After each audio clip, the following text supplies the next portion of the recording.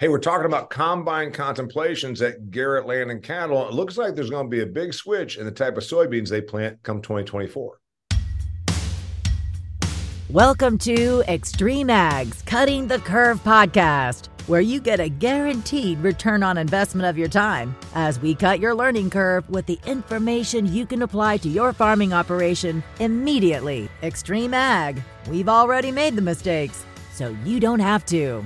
Managing your farm's water resources is a critical component to a successful and sustainable farming operation. Advanced drainage systems helps farmers just like you increase their yields up to 30% with their technologically advanced water management products. Visit adspipe.com to see how they can keep your business flowing.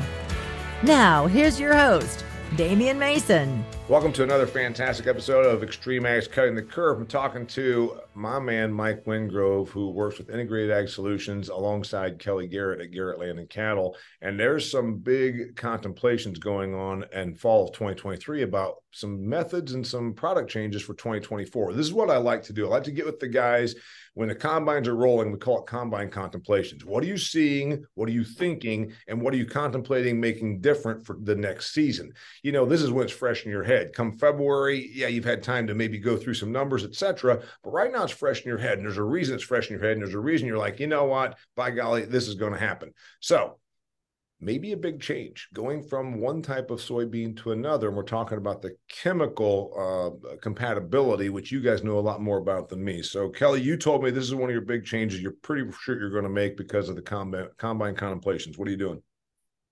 We're going to switch from Enlist soybeans to Dicamba. We've been using Liberty as our chemical for 6 years. This year, the water hemp was challenging to say the least. Some of that had to do with the dry weather. You know, the residual didn't hold. It wasn't all the Liberty, but Wingrove is advising us that we need to switch up the program to something different. You know, it just gets stale after a while. All right, Mike Wingrove, you're sitting there. Is this a simple matter? You're the agronomic guy. Is this a simple matter of herbicide resistance? Yes. So, obviously, Kelly said he's been Enlist beans last 6-7 years spraying with Liberty, and we've been throwing a residual in. And with the dry weather, it's been a struggle. Liberty's obviously contact only, but we've been adding a residual in, and lack of moisture wasn't letting the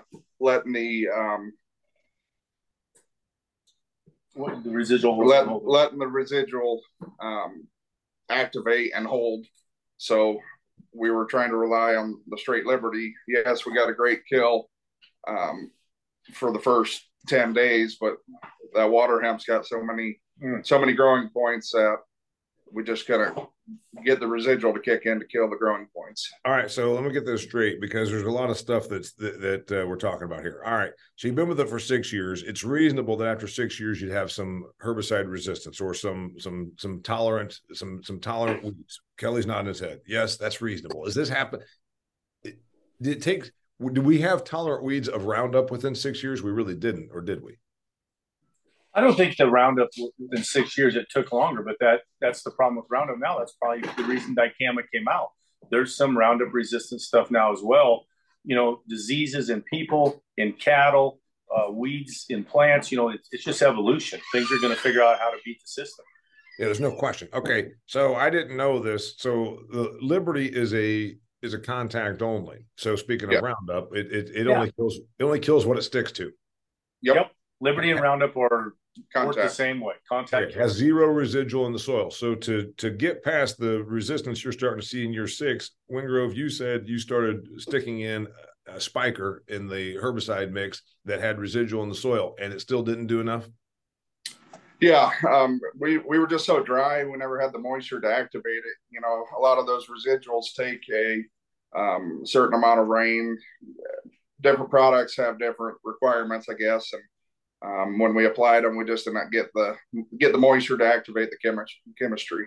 All right, I want to go to the chemistry, and then we'll talk about the decision. On the chemistry, going to dicamba, this is something that I've been hearing about. You know, I get around a lot of ag circles. There's been, I think, since the second year of dicamba being a product, then there was people griping about dicamba. What's the concern? It's volatile. Is it the new version of Banville, which you talk about in the 80s and 90s? It picks up and blows a township over and kills somebody's stuff. You're 100% right on everything you said. That's what everybody worries about. Okay, so how are you going to manage that, or can you? When dicamba first came out, people were quite worried about what you just said, and we have never gone to it because I was worried about that as well. But now, so many people are spraying dicamba products, different products like around that I feel that I almost need to switch to dicamba just for a defensive reason because it's drifting from other places. And it has caused arguments and things like that. I've never been involved with one, but you always hear about, well, somebody killed me with dicamba drift, things like that. But you can't even prove where it came from because it could come from anywhere. It can come from so many miles away. I like it. Basically, it's kind of like in the old days. If you're going to smoke weed, do it at a dead concert because nobody's going to be able to find where the weed smoke is coming from at a Grateful Dead concert. By the way, there was a Banville situation just up the road here for me, so I'm a little bit familiar with this. Answer me this. Aside from that part of it, which has some environmental people going crazy, but from a defensive standpoint, if everybody's using the stuff around you, that means that now you're not going to have something that's dicamba intolerant getting whacked by dicamba. But then do you think that we're going to face this same thing in 3 or 4 or 5 years that we have a herbicide resistance thing with dicamba? Very potentially we could. Yes, because everybody's using it. This is a great analogy. If you can't beat them, join them. We're finally joining them.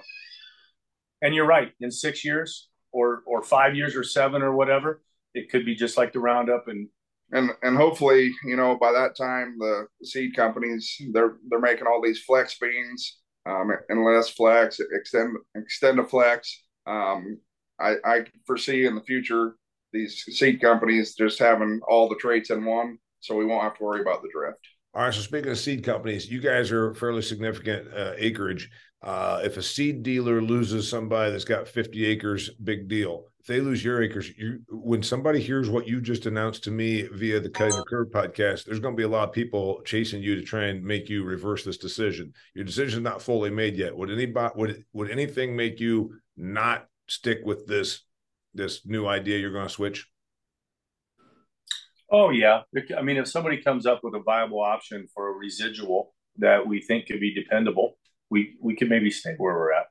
Mm-hmm. And we're not unhappy with the seed. The seed is fine. It's just and actually, it's probably a little bit unintelligent to say the Liberty's the problem. Like Mike said, we had a good kill. We just don't have a good residual program, and we haven't been able to come across one the last couple of years. And this seems like an easy fix. Yeah, it does seem like an easy fix, but that's what I want to talk about. Wingrove, besides changing a seed, which then means a different shuttle of chemistry is in the barn, what else needs to change? The person that's listening to this is saying, you know what, I've got the same problem that they're having there at Garrett's. I've been wondering if it's time to make the change. And they're saying, but what else do I have to change? Besides the seed brand and then a different shuttle of chemical, is there any other change? If I could make it rain when I wanted it to, that would be a perfect change. Yeah, besides the weather, which you can't, is there a compatibility thing? When I start rolling around with dicamba, does it change every other practice or every other product I use in my mix, or is it all the same? It's all the same.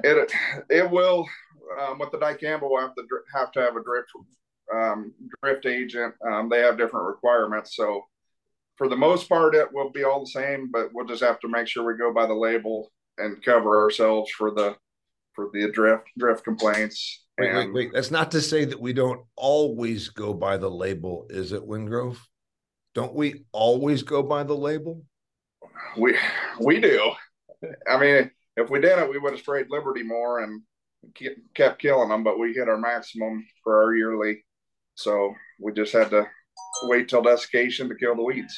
Okay, Kelly, I always talk to you about money. Is the money the same? Basically, it's negligible. Okay, so the reason we're doing this is strictly a weed thing. Do we think there was an actual yield drag? We know that there were some problems, and you can talk about this. water hemp obviously is very, very detrimental. It can be to yields. Did we actually lose yield this year because of not making this switch, or because of finally the resistance built up? Maybe a little bit in some severe areas, but again, that would be negligible. But the fields aren't clean. You hate to see the problem get worse next year, so it's time to make a change before we do see a big yield drag. And then Wingrove, you're the agronomist guy here. Doesn't water hemp and Palmer amaranth and those species also exhibit resistance to the dicamba family of chemistry also? Yes. Obviously, weeds are getting resistance to all the chemistries. That's why we keep trying to improve them. But not having the dicamba on Kelly's for so many years, we shouldn't have any resistance to that, is our hope, I guess. Okay. And then last question, should a grower consider making this change instead of after 6 years, every 2, to maybe change up the chemistry every 2 years, just to maybe keep the weeds guessing? Yeah, I probably waited too long. Wingrove, to Wingrove's credit, he talked about this a year or two ago, but I was resistant because everything was working okay. And why make that change? And I was worried about the drift and things like that. We should have probably done this 2 years ago. Got it. All right. Anything get me out the door here? Last statement from both of you. We're making a change. It's pretty certain we're going to do this as a combine contemplation. Kelly doesn't even sit in a combine all that much, but did you have to? Did the guys come back and tell you the weed pressure is worse than we've had? I can see it from holding the steering wheel in my pickup driving by. That contemplation's been going on since before harvest started. In Wingrove, when I asked the question about yield drag, you nodded your head. Kelly says it's negligible. You actually think that there was. Did we lose a bushel of beans? He said it's negligible because in the bad weed areas, there was yield drag. But I mean, as far as a whole farm average, it's not, a big factor, but it's probably a couple bushel though. Yeah. If you add the weedy spots in where you're losing bushels, then you just got to have that much more in the non-weedy spots to make up for it. All right, I promise you last question. I got my last question. Will this change the following year the corn? Does this change your practices or products for the following year on the rotation? No, not at all. There's not an issue of being able to follow or months or timing or anything like that. Now, for the residual package that we'll choose to put with it, we'll make sure that it's okay to go back to corn, obviously. Yep. But no, it won't change. We will make the decision so that it doesn't change anything the following year. Have you mapped out what the complementary chemistry will be, Mike? Not fully yet. Put in the mix. Not completely yet. We're still working through everything and making sure we're going to make the switch, but I'm feeling pretty confident today that we're going to. And there's nothing that's got a glaring problem with coming back the next year with corn based on timing, et cetera. No. Awesome. All right. This is a big contemplation because you know what? You're talking about a lot of acres that are getting switched. You're talking about changing your seed supplier, which sometimes that doesn't always happen seamlessly because there's a relationship with the seed supplier. We're also talking about bringing in new chemistry and then also changing your practices and changing the mixes. So that's why we're doing this combine contemplations. Mike Wingrove, Integrated Ag Solutions. He's always a reluctant guest. In case you're listening to this and you're like, what's wrong with Wingrove? He seems nervous. He's like one of those people that you heard about. He'd rather die than do public speaking, but we're bringing him out of his shell very, very successfully, I should add. Thank you, Kelly Garrett, for the information. We got another combine. If you like this episode, we're doing combine contemplations with everybody.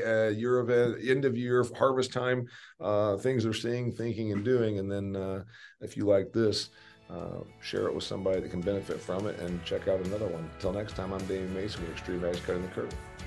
That's a wrap for this episode of Cutting the Curve, but there's plenty more. Check out extremeag.farm, where you can find past episodes, instructional videos, and articles to help you squeeze more profit out of your farm. Cutting the Curve is brought to you by Advanced Drainage Systems, the leader in agriculture water management solutions.